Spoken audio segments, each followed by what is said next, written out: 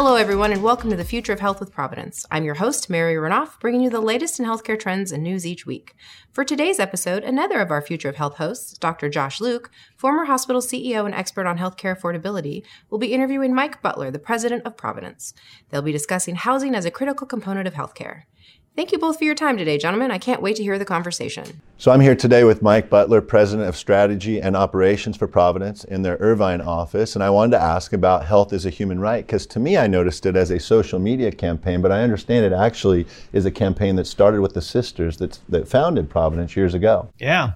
And I think you want to link it to our vision, which is health for a better world, which means giving every person in every community we serve the opportunity to live their lives to their fullest, both affordably and sustainably, mind, body, and spirit.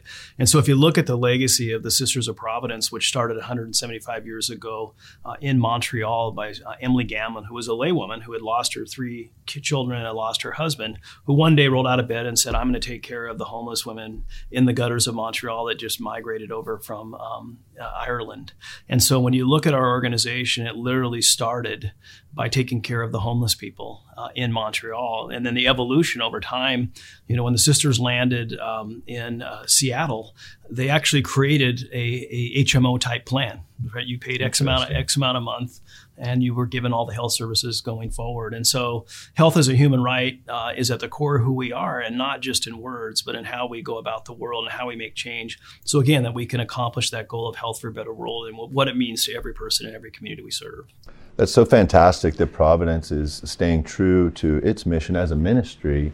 Can you talk a little bit about how important those two things are in the upcoming election cycle as well when it comes to price transparency and dealing with the homelessness? Because I know I've learned about some of the initiatives Providence has that are addressing both of those things. I don't see a whole lot of health systems doing that, and it makes me very proud to see that Providence is doing those things. So can you share a little bit about those initiatives? Yeah, and I think affordability is so important. And I don't think there's enough emphasis on affordability, sustainability, and every person being able to receive that.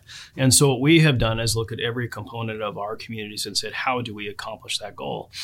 Housing has been a really interesting area because we've gone into many communities and look at how to best affect housing. And I'll give you a great example, Plymouth Housing, a partner of ours in Seattle. So on any given day in the Puget Sound community, we have between 200 and 300 homeless people in our hospitals that we have no place to discharge.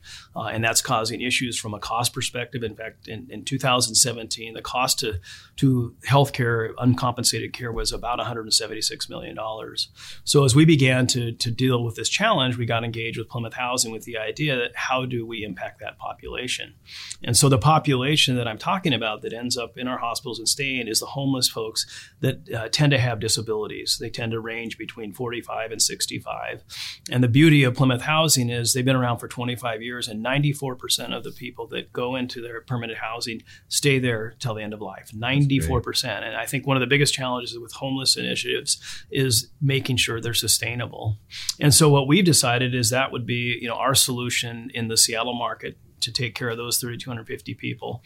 We were the first ones to launch a new campaign called Proof with Plymouth Housing. We put in $5 million, and since then has absolutely exploded. And so it's just been a great way to be a community catalyst. One of the things that we've always been really good at is being advocates.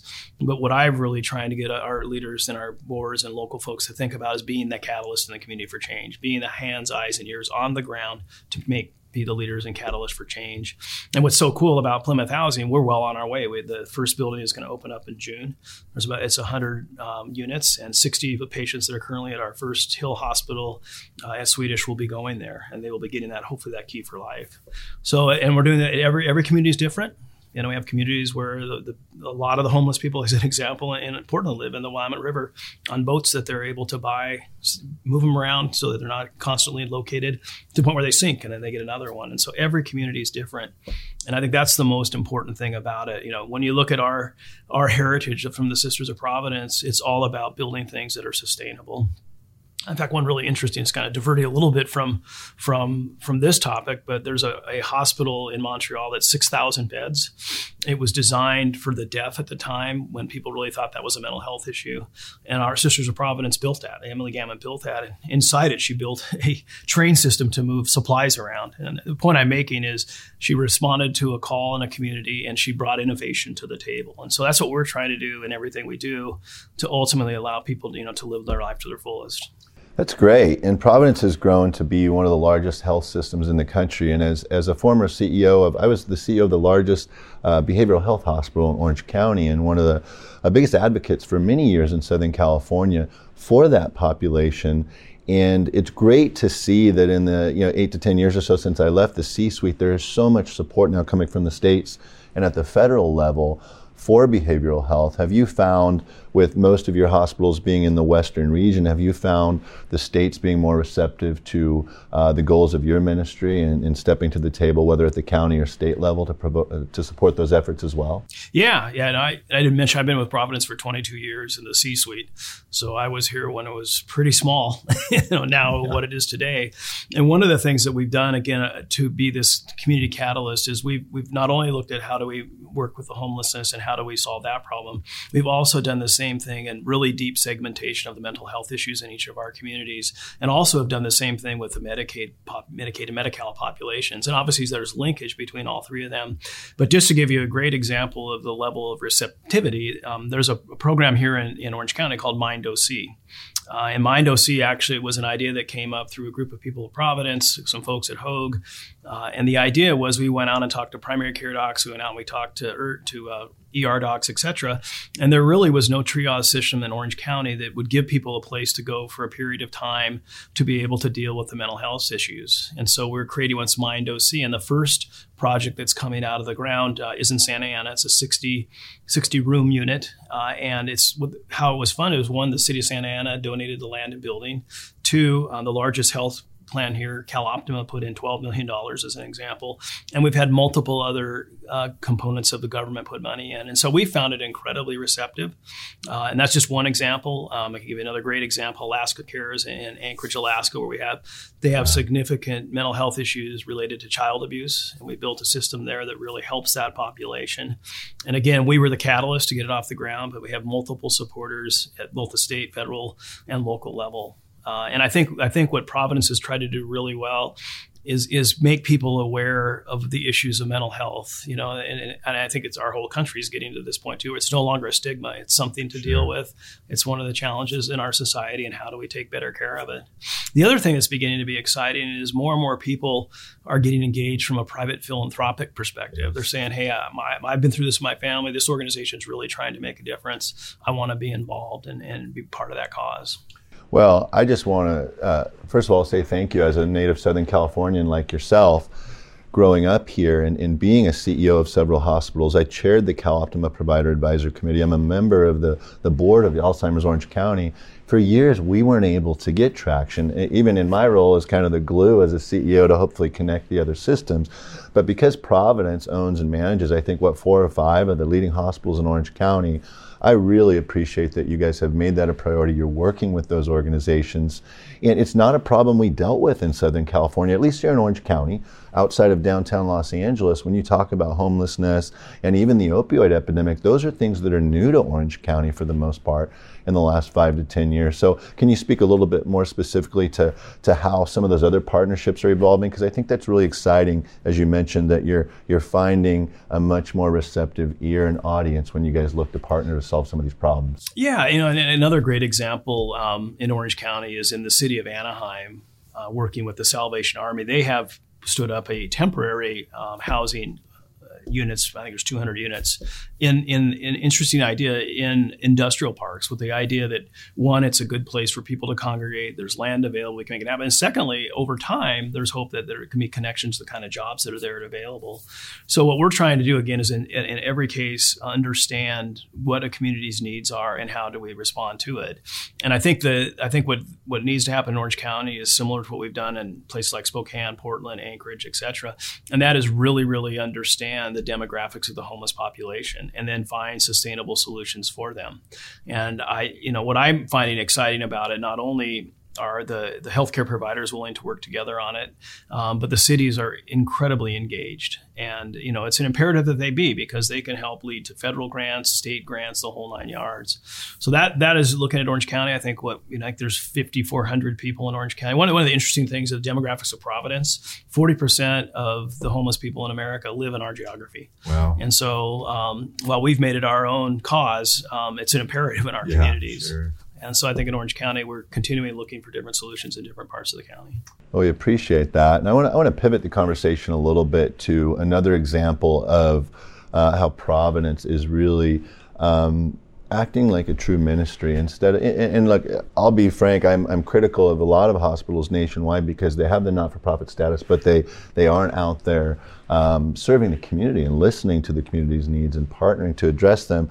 I heard some stats recently about your maternal death rates, which have come down, which have been a priority, which having run OB units, it's very difficult at times to do that. So can you share some of the tactics you've all used and some of the success that you've experienced as a result? Yeah, about 7 years ago, I'll never forget sitting down with a couple of folks from our team and said, how do we bring together all of our clinicians across the system, particularly specialists? In some cases, specialists in our medical foundation in California, sometimes they're not. Sometimes they're employed in other parts of the system and whatnot. And probably of all the specialists that practice at our facilities, probably 70% of them are still in private practice. So we came with this idea, could we create a set of, and there's 9 of them today, of these virtual clinical institutes that could work together and use technology to create several things. One is to improve quality and safety, so take out variation. 2, to focus on how do we take out variation on cost. And then 3, how do we move forward in actually creating products that we can take to the marketplace like bundles. And so that has been our tactic as an organization going forward. And it's grown enormously. The example you're talking about is in 2018, we had 74,000 births across Providence. We had, no maternal deaths. We had lower NICU days than we've ever had by 30-some%. And we've also had a lot less cost, meaning that we're actually able to deliver a baby on average less than what we're paid by Medicaid or Medi-Cal. And so that has been a strategy of ours as an organization for about the last 7 years, doing it across, women's and children's, orthopedics, neurosciences, cardiology, cancer, on and on and on. I mean, as an example, we take care of 42,000 new cancer patients every year. There are not many organizations that do that. So how do we do that to improve quality? How do we do that to create research? How do we do that to be able to create more ways to bring more patients to our physicians that work with us? So it's been remarkably successful. I mean, when I talk to a lot of my peers across the country, they wonder how we've pulled this off. And I think it's people's commitment to our ministry, as you called it, and the mission of where we began and what we do, and our goal of giving every person, every community we serve, the ability to live life to their fullest. I think it's a combination of that. And we're blessed being on the West Coast, because as you probably experienced when you were working, in the facilities, a lot of physicians went to school together, were trained together, sure. And it really allows for that collegiality to really move things forward. What a lot of the viewers and listeners might not know that I understood when I heard about your maternal death rate and your project and how it came down and the great work you're doing is when you as a hospital executive are looking to save money or make more money, that's not where you start. So this is an example of Providence just saying, hey, this is putting the patient first. This is true to our mission. This is true to our ministry. Is there savings? Is there less risk? Of course there is, but it's certainly not in the top 15 or 20 things as a healthcare executive you look at. So I wanted to just again congratulate you, because what I look for is health systems that are putting the patient first, trying to move population health management and the focus on the patient forward. And I think that's just another great example of that. Gentlemen, this is a great conversation, but we're going to have to take a quick break. We'll be back with more on the future of health, discussing housing as a critical component of healthcare.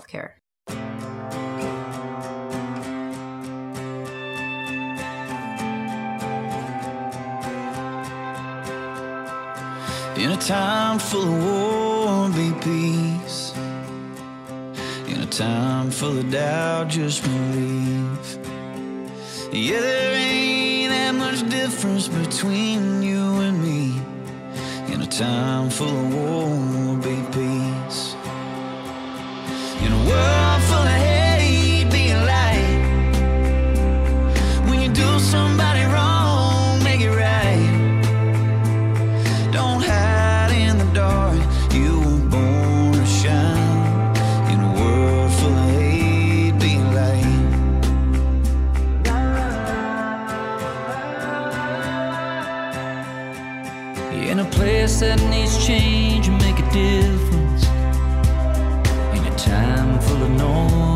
just listen. 'Cause life is but a breeze, better living in a place that needs to change, make a difference. In a world full of hate, be a light. When you do somebody wrong, make it right.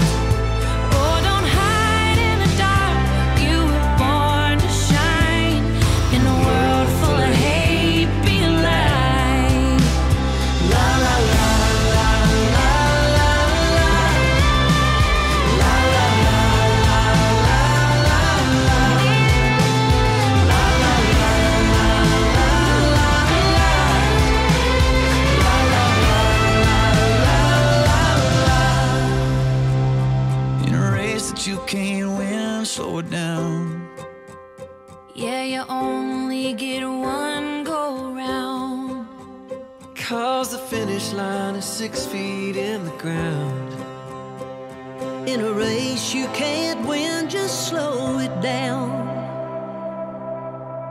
In a world full of hate, be a light. Oh, when you do somebody wrong, make it right, make it right. Don't hide in the dark, you were born to shine.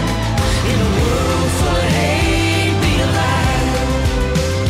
Yeah, it's hard to live in color when you just see black and white. In a world full of hate, be a light.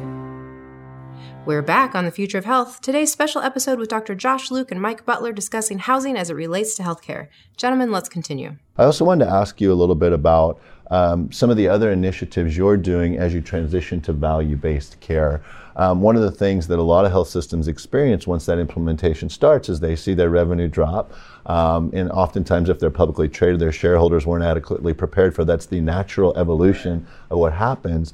And having worked in California and grown up with Providence, you've dealt with risk-based reimbursement for a long time. So this is nothing new to you, but it is new to so many people. So how have you, A, gone through that process with your management team, and B, made sure the communication prepared everybody to understand what they could expect as you transition into value-based care? Yeah, several things. Number one, it's an imperative to engage the doctors early on, particularly the primary care docs, with regard to what it means, from a value-based care perspective, what it means to the networks that we create that they would refer into. So really engaging them on the front end. And we have many examples where we went down the path of creating a value-based relationship and didn't do that. And to a T, they fail. Sure. And so we've really made that number one. And so one of the things we've done with our physician enterprise or medical groups is we've created governance structures in every one of our markets. So there's a single structure for all of California, single structure for Oregon, et cetera, and a subcommittee of the corporate board that is a group of physicians, and they're dedicated to this. So they're dedicated to comp models, they're dedicated to value-based contracts, they're dedicated to reducing physician burnout, and dedicated to serving more people and creating access, particularly for the poor and vulnerable. We also put a stake in the ground that we would never move a medical group to value-based care, capitation managed care, whatever you want to call it, until they got to the point where 30% of the business could be shifted to that. And our experiences, whether it be the Heritage Medical Group that we have here in Orange County, which is really a phenomenally performing organization, FACey in the San Fernando Valley, or our entire delivery system, which is an entirely value-based model in Portland. So that is what we put the stake in the ground. And then what we've done is taken from whether it be FACey, Heritage, our health plan, and come up with the best practices as it relates to for the physician to be managing the patients. And also we're using a lot of outside data. So there's a company called Roadmap, which allows us to really go in and look at in great detail where every physician in every community we serve is performing on a scale of 1 to 5. And we identified once they get below 2.75, they're ready to be able to be part of our value-based care network. So we've taken experiences, taken data, and picked a goal that we felt was realistic. And we're really excited about it. Today we vary from 0 in Anchorage, Alaska to 70% in parts of Orange County. And the ones that are at 70%, the Heritage Medical Group Fullerton is remarkable. I mean, they have incredible physician satisfaction, incredible patient satisfaction. They're making money on primary care. Their value-based contracts have surpluses. They have the lowest physician burnout in the organization as well. And one of the other things that we're doing related to that was that we've created this culture. It's called Own It. It was actually built out of the Heritage Medical Group that really brings all of our physicians together to own it with their caregivers, own it with their patients and whatnot. So that's the methodical way that we're going about it. And so far, so good. I wanted to pivot the conversation a little bit to price transparency. So 2019 was the first year that the federal government required health systems to post prices, and the immediate feedback was, I don't understand any of this, it's in a foreign language. And so as an organization that's focused on making sure their customers are satisfied and their patients are satisfied, what steps is Providence taking to make sure that patients not only have access to prices, but that it's in a language, so to speak, that they can understand? Yeah, we've launched an initiative began about a year and a half ago called Patient-Friendly Revenue Cycle. And it probably needs to be patient-friendly financial services. And the realization that we came to is that, yeah, you could put your charge master out there, you could put out there what you got paid by an organization. But in the environment that we live in today, outside of our Medi-Cal patients and our Medicare patients is in Providence, about 20% of our receivables are related to high deductible plans.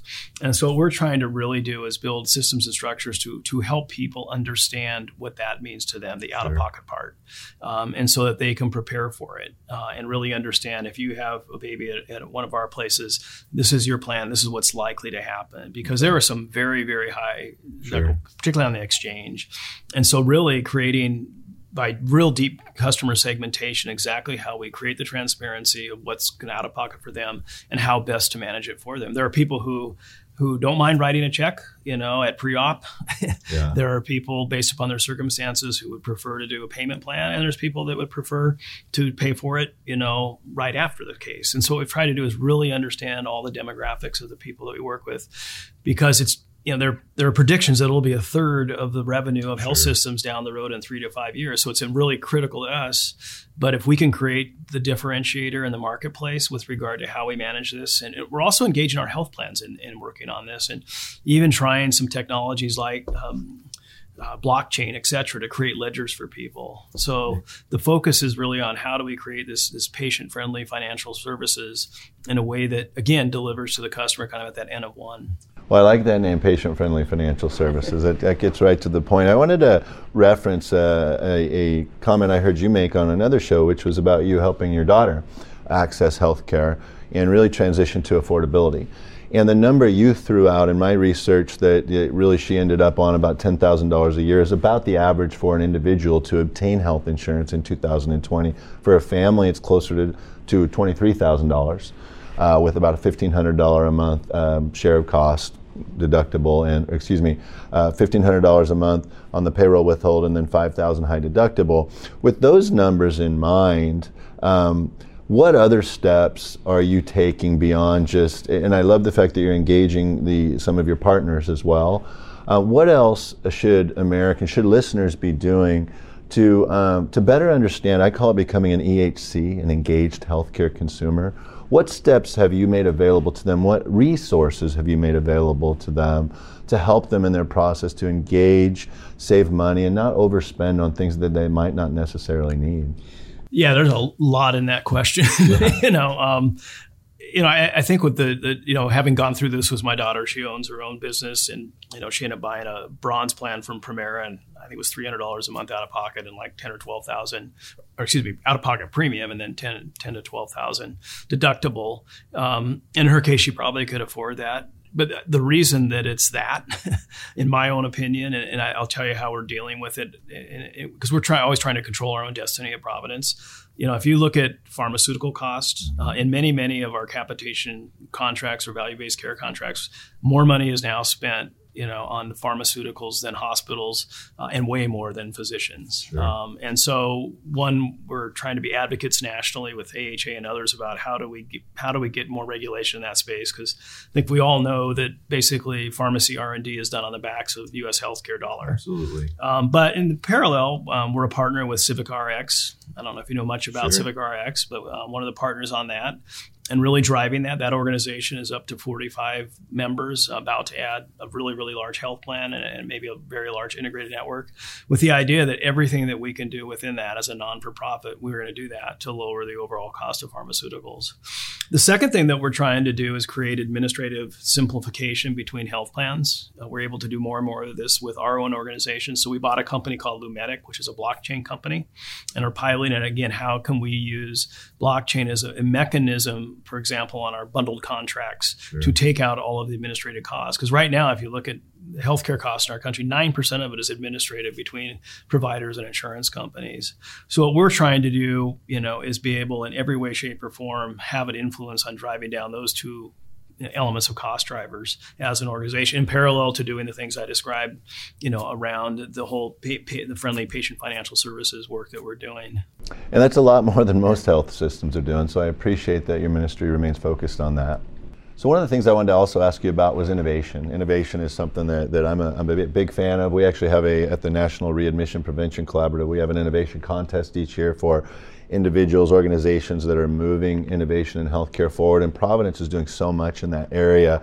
Can you share with us a few other things that Providence is doing just to help healthcare transform into future delivery? Yeah, about 6 years ago, we made a decision to hire our first chief strategy officer. We actually had never had one. We kind of looked at the C-suite as making strategy, and it worked fine. And if we started going down this path, we had only one criteria only, and that person could not come from healthcare because we really wanted something different. And so I think I interviewed 24 people before the 25th one was a guy named Aaron Martin who worked for Amazon.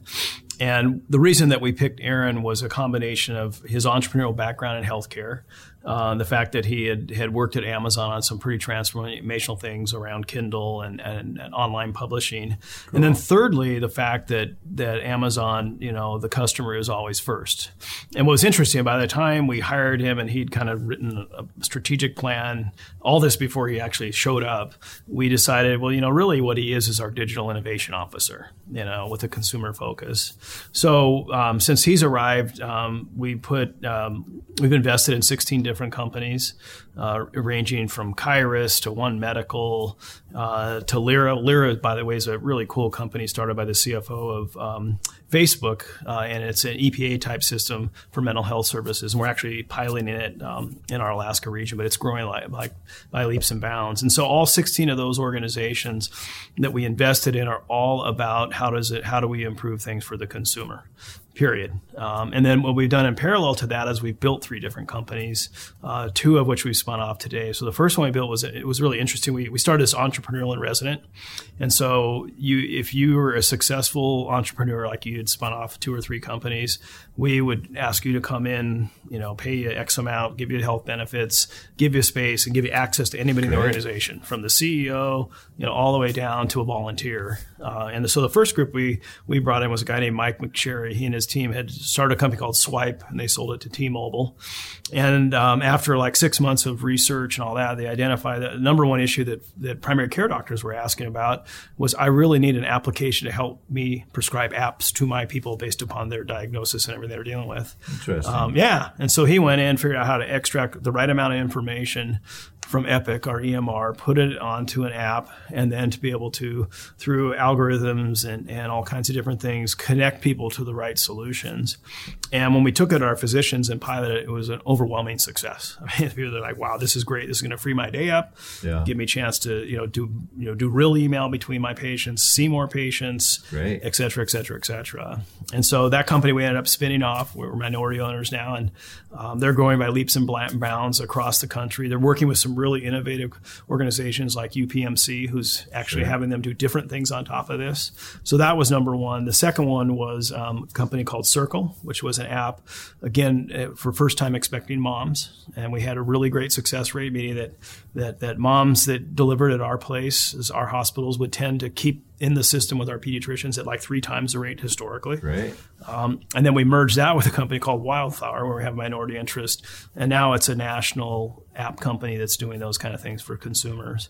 And the last one, which is one we think pretty most exciting is we call it DexCare for now. We haven't spun it off yet, but what it really focuses on is how to triage a patient based upon, starting out with a text message, whether it be, triage them to a virtual express care visit, send them to an express care site, send them to an urgent care, send them to an extra urgent care, which is almost an ER, send them to ER, et cetera. And that has been wonderfully successful. I think we had almost 500,000 new people connect through the system to that last year alone. All of our innovation in that particular area is all about how do we create better ways for the customer to move through the system. That's fabulous. I wasn't aware of several of those, and it's oftentimes I see health systems that have these kind of incubators or innovation wings, and when I follow up with the entrepreneurs several months later, they say, "Yeah, just kind of we got done, and we haven't heard from them since." So it's fabulous to hear that you guys are finding true solutions focused on the patient. Can you tell us a little bit more about the pilot project up in Alaska? That really piqued my interest. Alaska Cares? Yeah. One thing before we go on to that, and this will tell you that it really is working for us, that we're actually delivering. So we actually, our Providence Ventures company, which owns or has the ownership in those 16 companies, offices in the Silicon Valley. And I can tell you right now, all of the VC private equity firms that are interested in healthcare pretty much come to us first now because we have proven through the 16, because all 16 we've done have been with other different private equity or venture companies, and all 16 of those companies use our services. That's great. So it's been really, really good that way. Again, getting back to the fact that you're acting in a manner where you're a ministry and putting the patient first, and others throughout the country, there's so few that I see, whether they're not-for-profit or not, that are putting the patient first. They're acting like for-profits, and that's one of the reasons I love the Health is a Human Right campaign, that it stood out to me, and it was great to learn that that's been part of your history from the beginning. You mentioned a partner called Lyra and a project in Alaska that focuses on behavioral health. Can you talk a little bit more about that? Yeah, so Lyra was a company that we invested in about 2 years ago. Like I said, it was started by the CFO of Facebook. And the idea was there has to be a way to better utilize technology as it relates to managing mental health issues. And so what we decided to do was pilot with our Alaska caregivers, or we call them caregivers, employees, and offer that service to them. It's interesting. It's a little more expensive than most of those types of services out there. But we really, again, if we're going to invest in a company, we need to walk the talk. And so we decided to pilot it there. And to date, we've had great success on it. And Lyra keeps growing as an organization, and they're not losing a single customer. And so what we plan on doing is over time rolling that out across the entire system. Right. And, it's what's so interesting about mental health, because not only is it the caregivers, that's also their dependents. Children in particular are able to have much better conversations about what they're dealing with virtually than they are face-to-face. And so there's so many interesting learnings of how to interact in the world we live in today. I'm glad you brought that up, because I have a couple books called Health Wealth, and in those books I talk about the need for more widely accepted telehealth. And what I've found is I'm a Gen Xer, and Gen Xers and Boomers are really hesitant to try telehealth because it just sounds so, they'd rather waste half their day going to a doctor's office and rearranging their schedule instead of just trying it once for a basic cold or something. But where I really see it moving the needle, and I think you just started to touch on this, is in rural areas, in behavioral health situations, providing access, timely access. Can you speak a little bit more about how Providence is using telehealth resources and partnerships to address the homelessness issue as well? Yeah, so the adoption rate for telehealth is really interesting. And what we find is when we finally get someone to use it, the stick rate is incredible. I mean, it's absolutely incredible. We get last one I saw, we had a net promoter score of 98. That's great. True in my house as well, by the way. Yeah. One of the things that we're rolling out is the new Providence brand as a single organization to the marketplace. And I think that is going to give us the ability to, I think, really get this in front of more people. As an example, right now, if you go on Google and Google Providence or Providence St. Joseph Health, whatever, you get so many different things that come at you. Sure. Whereas we're going to be super focused, and we're going to take all the lessons we've learned on our digital marketing to the whole population. So I think we can accelerate it that way. But on the consumer side, I think our brand is going to be the best way for us to make that happen going forward. And also getting one of the things that we haven't done I don't think well enough yet, is get our physicians to be champions of it. Sure. It's interesting when I go to my primary care physician, he's a champion of it. So his practice is flourishing. He knows, who needs to go where and whatnot. So really finding more champions like that as well, and just the continual digital marketing push. And I tell you, like I said, once somebody uses it, it works really well. Today's special episode is going to take a quick break. We'll be the last ones dancing when the lights go out. When there's no one to hold you, I will still hold you down. We'll be the last ones dancing in the faceless crowd.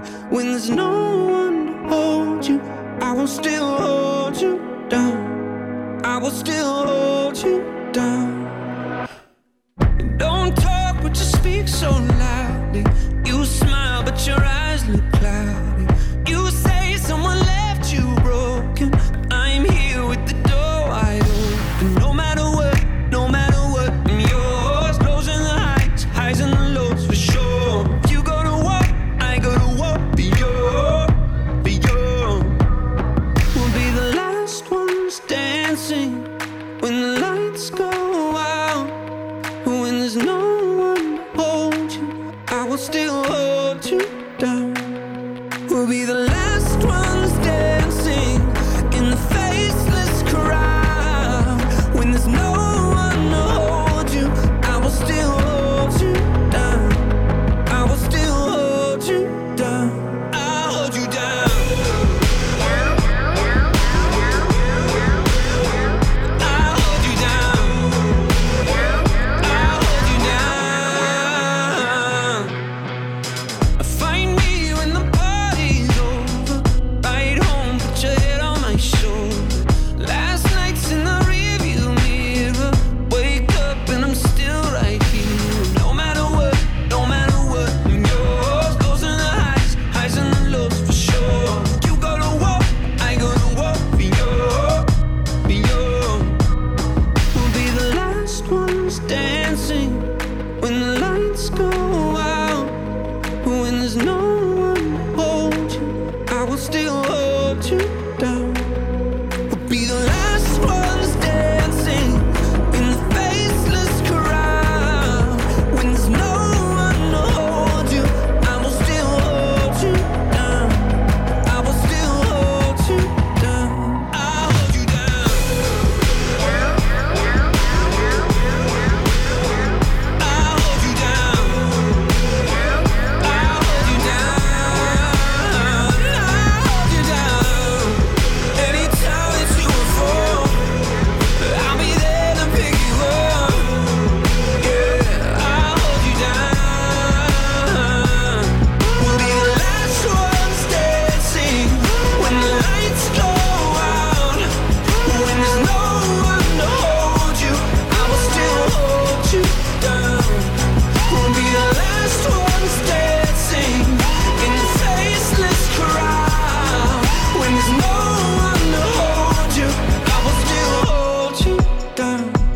I will still hold you down. Future of Health is back with guest host Dr. Josh Luke. We're talking about housing as a critical component to healthcare with Providence's Mike Butler. Let's talk a little bit more about just what the consumer is experiencing in healthcare delivery, which is the shift from inpatient to outpatient, and how Providence has been kind of championing their efforts in that shift to outpatient care as well. Yeah, so about 3 or 4 years ago, we came up with this idea. Now we built and constructed this big, huge health system. Why don't we deconstruct it? And it was purely through the lens of the consumer, combined with all of these outsiders coming into our space, the drug companies, Walgreens, et cetera, et cetera.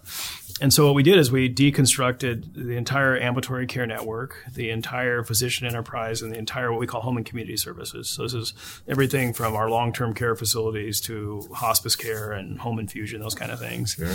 And we deconstructed it, and there was no sacred cows, meaning you could come forward with whatever you wanted to do with your business and we would assess it. And so just to give you an example on the ambulatory care network, I think we have over 400 sites now between express care, urgent care, ASCs, et cetera.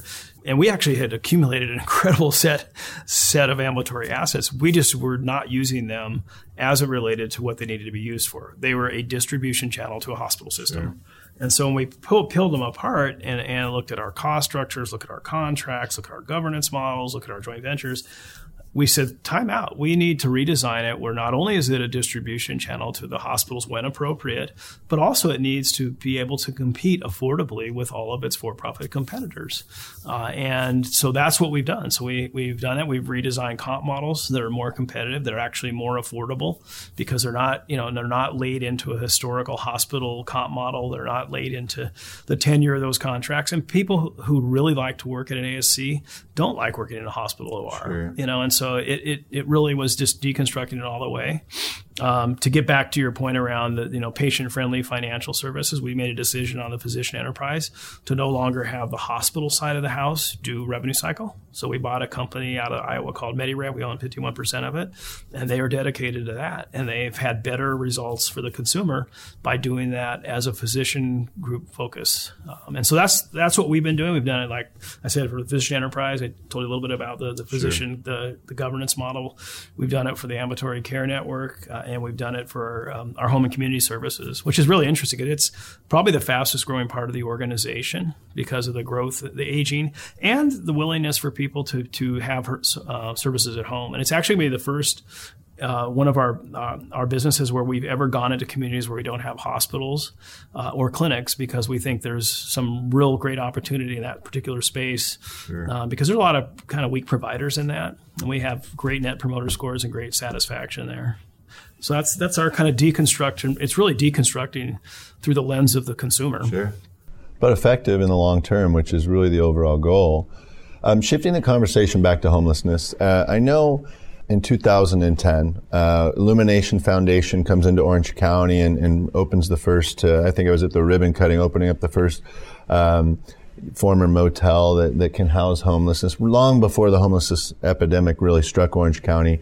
But at the time when I was running a behavioral health hospital and I studied the issue with the county and the hospital association, what I found was the bottleneck wasn't so much when they came to my hospital or even the short-term housing afterwards. It was maybe the long-term, the 6 or 7 months. And when I asked about a hospital term, I asked about length of stay in the secondary area. They went, wow, it ranges from 4 months to 9 months. And all of a sudden I was in their business and they didn't like it because I said, well, this seems to be the bottleneck, that there really isn't a formula for when it's appropriate to say somebody's ready to re-enter the market after a behavioral health acute episode. So what I wanted to ask is, as you look around the different regions your hospital is in, you're dealing with this in so many different ways.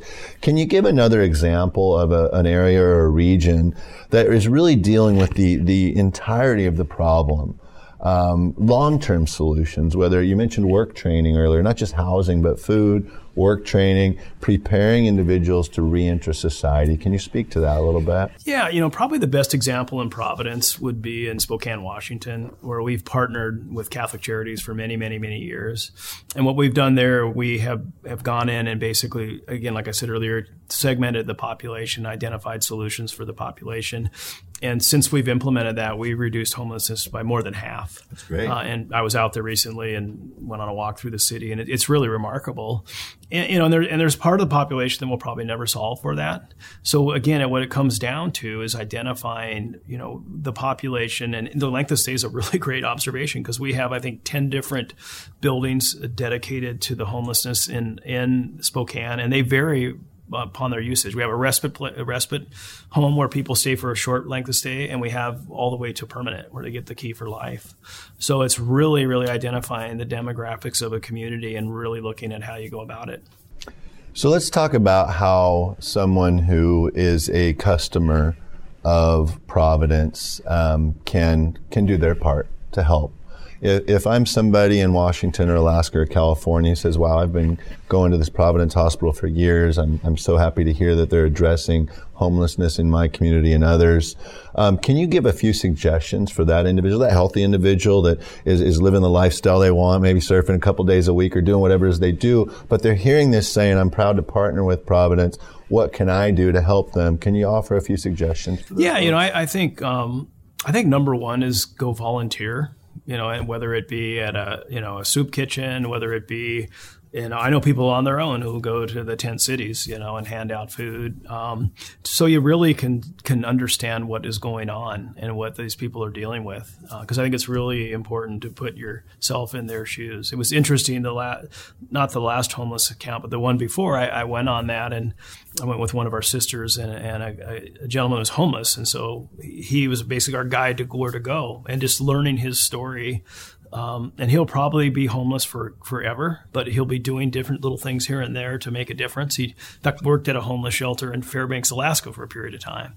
And so you learn about what is going on and what their kind of hopes and aspirations are. His was to help the homelessness, even though he was homeless. It was really, It was kind of cool. So that's number one. I think, number two is where you don't see the government stepping up, whether it be the local, the county, the state, whatever, get engaged there.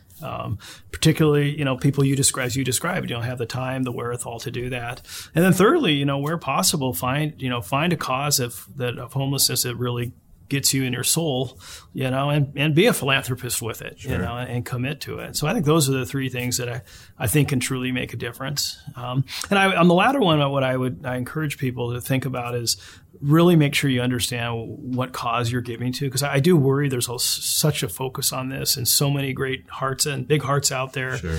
But if the solutions aren't sustainable, that's not a good thing. Sure. So how do you find a cause that could be sustainable? And that's one of the reasons I love Plymouth Housing I talk about in Seattle, because it has a sustainable history, and it's got a great mission, and we can see the path to being able to take care of every one of the people that fit that demographic, at least today, in Seattle over the next 5 years. It's great input. Thank you.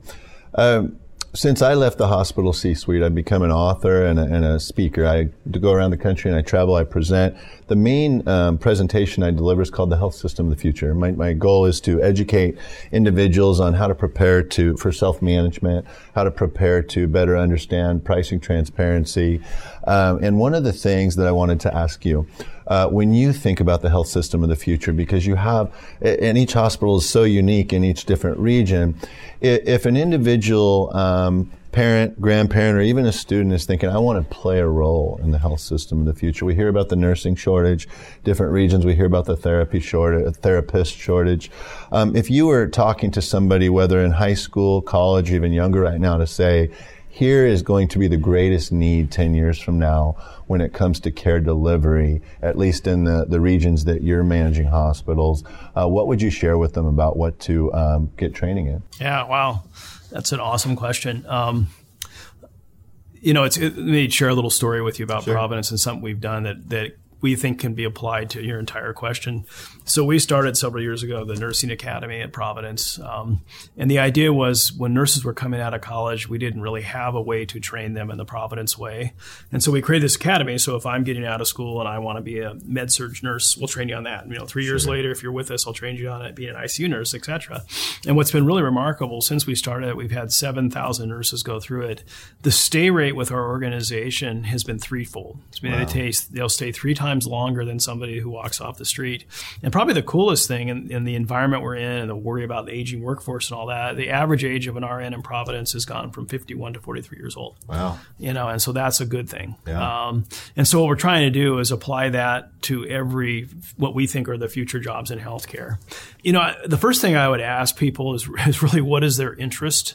Because if you're somebody who wants, things moving fast and all that, ambulatory surgery center business will always be there. Yeah. It'll consolidate. One of my biggest worries that I think as a country we're not ready for, and that is Alzheimer's. Sure. We did a study of where we thought all the DRGs in the hospitals would be in 5 years. We think up to 52% of them will be gone. Wow. They'll either be in a drug therapy or they'll be in a ambulatory setting. But the one that we're really interested in understanding is, will there be a day where Alzheimer's is the number one cause of death in this country over heart disease and cancer? And we have many, many communities when we've looked at the demographics that are they're poor seniors that are single. And I went through, my father passed away from Alzheimer's, and that is a hard thing to go through. My mom was lucky; the resources she had, and that she was connected to Providence and get the kind of care my dad needed. So I think if you look to the future, I think people that really want to work in that particular space, it's hard, very, very hard work. But the people I've got to personally experience in that are some of the most incredible people who have the most wonderful careers you can imagine. So, I think that's an opportunity. I think technology. I think the use of AI, from everything on how we predict what the census of our hospitals can be tomorrow to reading, images, and x-rays and all that. So it really depends whether you're more of a technical innovator. Those are the areas I'd go into. If you're, deep in your soul caregiver, I would focus on what I think is going to be the biggest need for this country. And that is, I think, end-of-life care, particularly related to Alzheimer's. So let's wrap up with a question that related to that as well. And my mother just passed last year from Alzheimer's after a 9-year battle. And what I share with people, because I've been an outspoken advocate since I left the C-suite for non-medical home care being part of the conversation. And I know your organization has ventured into that pretty aggressively. What could you speak to about there's people who desire to be a caregiver but may not want to be a nurse. And I always share with people, during my mom's 9-year battle, there was only about 2 months where she needed a clinician or a therapy. She just needed eyes and ears if my dad wasn't around or had to work or needed to go to the grocery store. Can you speak to kind of the non-medical component of healthcare becoming part of the healthcare discussion, because it's so much more affordable, which works for everyone, you and the consumer? Yeah, I could not agree more. Having gone through a very, very similar process, and probably to this day, if you were to ask my mom, the people she remembers the most were the people who just simply came to lend a hand. Sure. And these were social workers, that will do pretty much anything you need them to do. And it's interesting because we were putting a lot of effort into that. We actually piloted a company, I can't remember the name of it, where we were selling services to aging patient or aging members of our community. But what we didn't do is we didn't connect it through the kids, and so when it gets connected through the kids, and when you get, my example with my mom and my dad, I was with Trinity Care, it's part of Providence down in Torrance. And so I think as people look to rewarding jobs of the future, I think absolutely social worker type jobs are going to be huge, because more and more people are just going to need to be cared for at home, and care not meaning deep clinical care, but the kind of care you're talking about. One of the things I'd love to ask you more about, and as I've mentioned, I on social media talk a lot about not-for-profit status and what it means to be a hospital that's a not-for-profit. Can you walk the walk? Can you act like the ministry? And Providence does that as well as anybody nationally. Can you share the community benefit numbers and also a couple examples of community benefit that Providence is giving back to its different communities? Number one, we spend anywhere between $1.2 and $1.5 billion a year in community benefit. And what's been really interesting is we began what we called Medicaid sustainability programs in every one of our communities. So we went in and said, how do we improve access?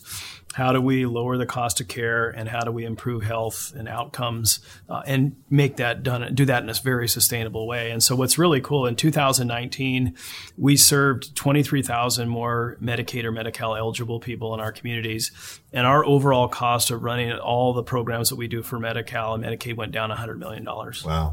And so, that's fabulous. Yeah, it really is. And what's interesting is when we began the journey of the Medicaid sustainability programs, our annual cost that we incurred above and beyond what we got paid by Medicaid and Medi-Cal was about $1.5 billion. We have it down to $1 billion.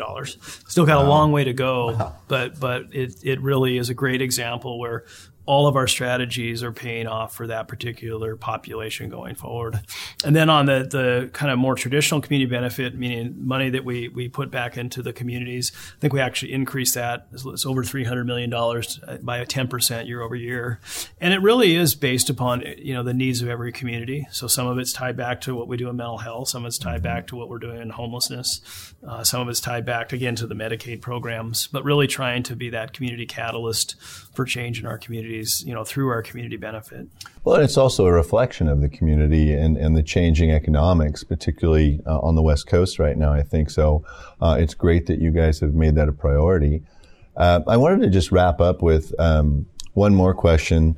When I ran safety net hospitals, and for those who don't know what that means, it's really for the neediest of the needy, almost entirely Medicaid. And my staff, when I would introduce myself orientation, I would say, hey, let's be great at what we do, which is serve the neediest of the needy, homeless, seniors who might not have any loved ones.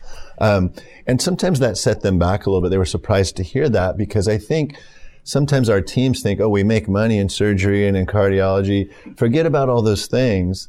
Let's be great at what the community's called upon us to do. And I hear a lot of that in your goals. Would you say that you guys have made that a priority within your organization, beyond just the Medicaid initiatives, to make sure that you're meeting the needs of those communities? Absolutely. We do really, really deep community needs assessments. And then what's so cool about kind of the way we did them historically, we still do a lot of that. And we do it for reasons of who can we partner to make change, et cetera. But we've also become, I think, much, much more disciplined and detailed, and so we know exactly what the top 5 mental health issues are in every county we serve. Great. And how we can go about it, who we can work with. Same thing with Medicaid population. And we're getting there on the homeless population. We're not quite there, but we're getting close. And so that is just, part of who we are every day as an organization. And again, I would tie it back to, our vision for health for a better world. And we really, really honestly mean this for the deepest part of our soul. And that is that, our job is to give every person, every community we serve the opportunity to affordably and sustainably live their life to their fullest mind, body, and spirit. And that is every single person. And, that is what we are truly trying to do when all the dust settles here. And I won't be satisfied with Providence delivering on its mission until we get to that place. Because you guys are walking the walk as a non-for-profit health system that truly is a ministry. And it's my hope that more health systems will follow. So thank you again for joining me. Yeah, great to be with you, and appreciate the conversation. Thank you. The support for Providence. Thank you. Thank you, Dr. Luke, for guest hosting, and to Mike Butler for sharing your insights with us today. If you're looking for more information on what Providence is doing around housing and healthcare, please visit future.psjhealth.org. Thanks for listening.